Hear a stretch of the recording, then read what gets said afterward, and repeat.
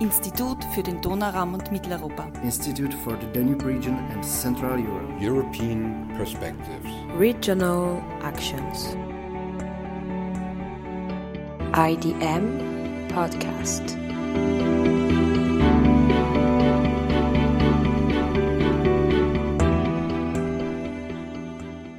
A very warm welcome to the first episode of the IDM Expertise Podcast. My name is Emma Onteberry. I am a trainee at the Institute for the Danube Region and Central Europe within the EU4EU program. I arrived at IDM right after the French lockdown and have been introduced with the several aspects the Institute is covering, but mainly I have been helping with the launch of the IDM podcast series. For this first episode of this season, I'm here with Sebastian Schäfer. Hello, Sebastian. Hi, Emma. Sebastian, you are the managing director of the Institute, and we are going to discuss together about what is actually IDM, how it has been created, and which kind of projects and events the Institute leads. Moreover, we will look to the recent changes that have happened during the pandemic crisis of the COVID-19. As a quick reminder, the Institute for the Danube Region and Central Europe, or IDM, is a non-university research institution based on association and consisting of individual and corporate members. IDM is especially interested in the current and particularly political situation of the countries in the Danube region, Central and Southeastern Europe. But moving on, Sebastian, could you tell us more about the creation of IDM back in 1953, 2 years only after the foundation of the European Community of Coal and Steel, and nearly 40 years before the adhesion of Austria to the EU? Yeah, Emma, thank you very much for helping us with the creation of the IDM podcast series. And I'm very happy that we can talk about how the IDM was created in this first episode. And as you mentioned, it started almost 7 decades ago. In 1953, the Research Institute for Issues of the Danube Region was founded by the Austrian politician and diplomat Theodor von Hornbostel, back then in Salzburg, because Vienna at the time was very much close to the Iron Curtain. It was the era of the Cold War, and the basic idea behind the institute was that we do not forget the countries that are behind the Iron Curtain. And so the mission statement back then was to contribute to a better understanding of the intrinsic political, cultural and economic forces of the Danube region and their significance for a peaceful and united Europe. It was, of course, still a long way to go, but for more than 30 years, the Institute was the only Austrian organization that devoted itself entirely to research in the Danube region, both within and beyond the border. And so these good neighborly relations, keeping contact, was one of the main areas that the Research Institute had been working on. Thank you very much, Sebastian. So, as you said, history has shaped the Institute, and this year, 2020, is the 25th anniversary of Austria joining the EU, but also of Dr. Erhard Busek becoming the chairman of IDM. Dr. Busek is the former Austrian Vice-Chancellor and the Minister for Science and Education. Could you tell us more about the changes which happened in the Institute since him becoming the IDM chairman? Yes, so when we look back to the 1990s, the situation was completely different from what it is today. There were new opportunities, but also challenges. The Berlin Wall fell, the Iron Curtain came down, but there was also the violent breakup of former Yugoslavia.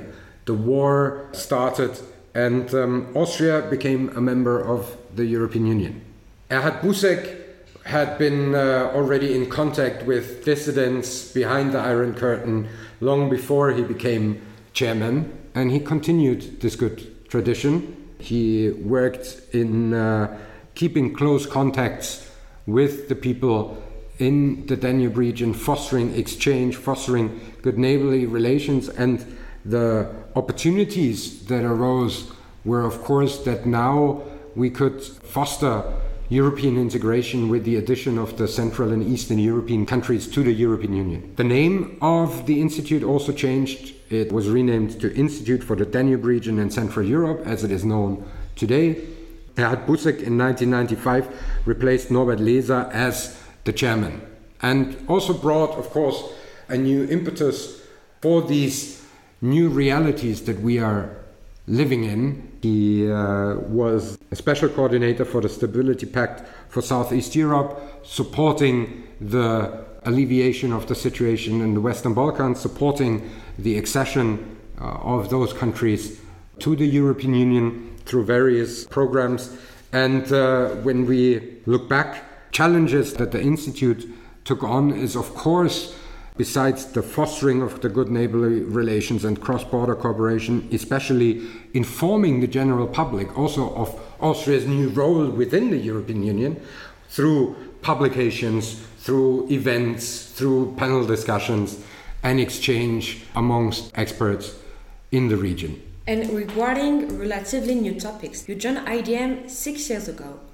What happened since? Which kind of projects and research have the Institute been leading?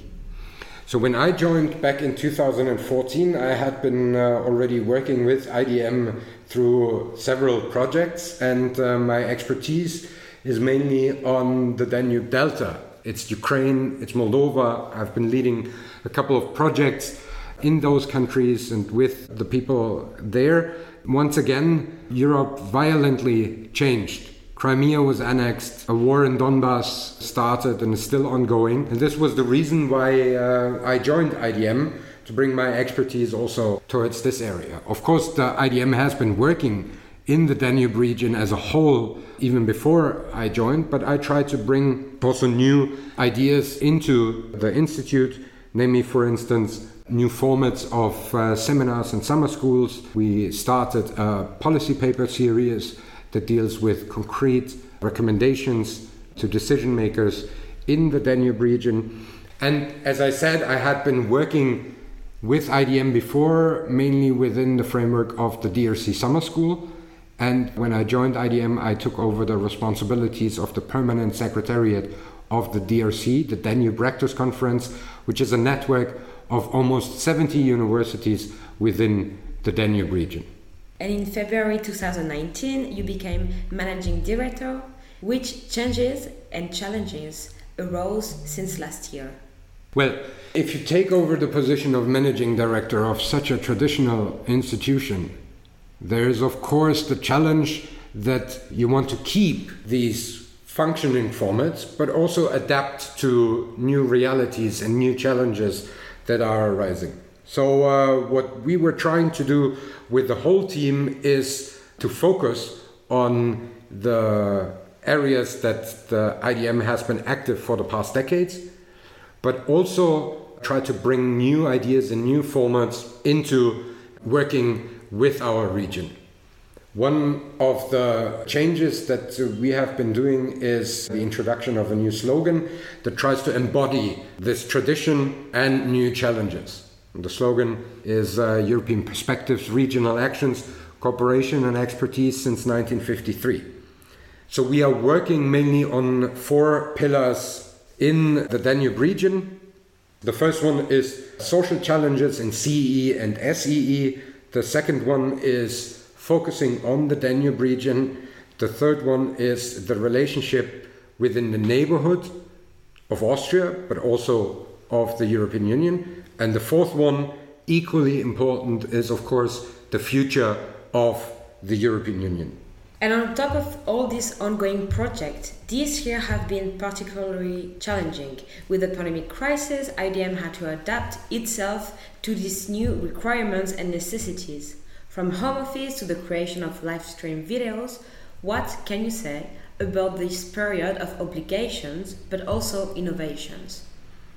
Well, I have to say, I'm very lucky that with the team we have been able to very quickly adapt to, once again, new realities. I remember we closed down the office, I think, on the 13th of March, shortly before the lockdown, and on the 19th of March, I think we had our first live stream. Everybody pitched in, everybody used their own private resources, and we kept the Institute running despite the fact that we were not able to meet physically in the office. So, as you mentioned, we developed new online formats. We had information on what is going on in our target region through several live stream interviews. But we also have adapted, for instance, our traditional formats, like the panel discussion on the parliamentary elections in the Danube region, which we could no longer hold physically, but there have been a lot of them going on in the recent month. So we started first with online discussions together with our partners from the Karl Renner Institute and the Politische Akademie. And recently we even had a hybrid format where we would have people joining us virtually, but we would also have people present and discuss this physically. Of course, this goes on. We need to continue to also make our publications even more available online. One of the first things that we have been doing as a measure during the lockdown was that the last 3 issues of the IDEM Info Europa have been made available electronically. We are going to expand this format. We are also testing new possibilities. Very recently we had a 5-hour virtual conference that also worked very well, and we are certainly going to use this new opportunities and incorporate them into the traditional formats that the Institute has been doing. I have to say that on the one hand side, it has been a blessing that we have accelerated a lot of the new formats and developments that otherwise would have taken a bit longer. But on the other hand, of course, it has slowed down other processes. We have realized that even though you can save a lot of time when you do formats online, you don't have to travel, you don't have to meet, it cannot replace the social interaction. And I hope that when we will be able to completely return to some sort of normality, that we will take the lessons that we've learned with all the challenges that we have had in implementing online formats and incorporating new formats and technologies in our daily work, but at the same time also do not lose the social interaction and the exchange, which is extremely important for the goals of IDM in the future. Well, thank you very much, Sebastian. We are now coming to the end of this talk, of this first episode of the IDM Expertise series, which is actually a brand new format that IDM has been producing, as you explained. But before to conclude, looking toward the future, which are the next steps? We are more or less back in the office, but not on a regular basis. We are going to combine physical presence in the office, but also making use of home office to work together with different formats. And this is something that we are also going to continue to implement when it comes to our events, our panel discussions, but also our summer schools, our publications. There's a lot of things that we are working on. This podcast series is certainly one of them. And I think we are going to try to make use of the lessons that we have learned and try to expand well-functioning formats that can hopefully accompany our duties. But on the other hand, of course, we are very much looking forward to be able to return back to also going into the region, meeting with the people in our target countries, because as I have mentioned, this exchange is invaluable for the work that we have been doing here at IDM.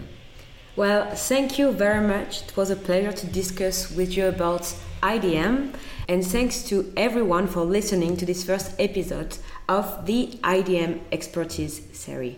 After 70 years of this ongoing fluctuation, changes of environment within the region and the Institute, in order to tackle the alteration, the key point is fostering good neighborly relations, which remain the core task of IDM. Please find IDM Vienna on YouTube, Facebook, Twitter and Instagram. If you would like to hear more from us, subscribe and follow our work. Thank you very much again. Take care and see you soon for a new episode. Thank you very much, Emma. IDM Podcast. Institut für den Donauraum und Mitteleuropa. Institute for the Danube Region and Central Europe. European Perspectives. Regional Actions. Cooperation and expertise since 1953.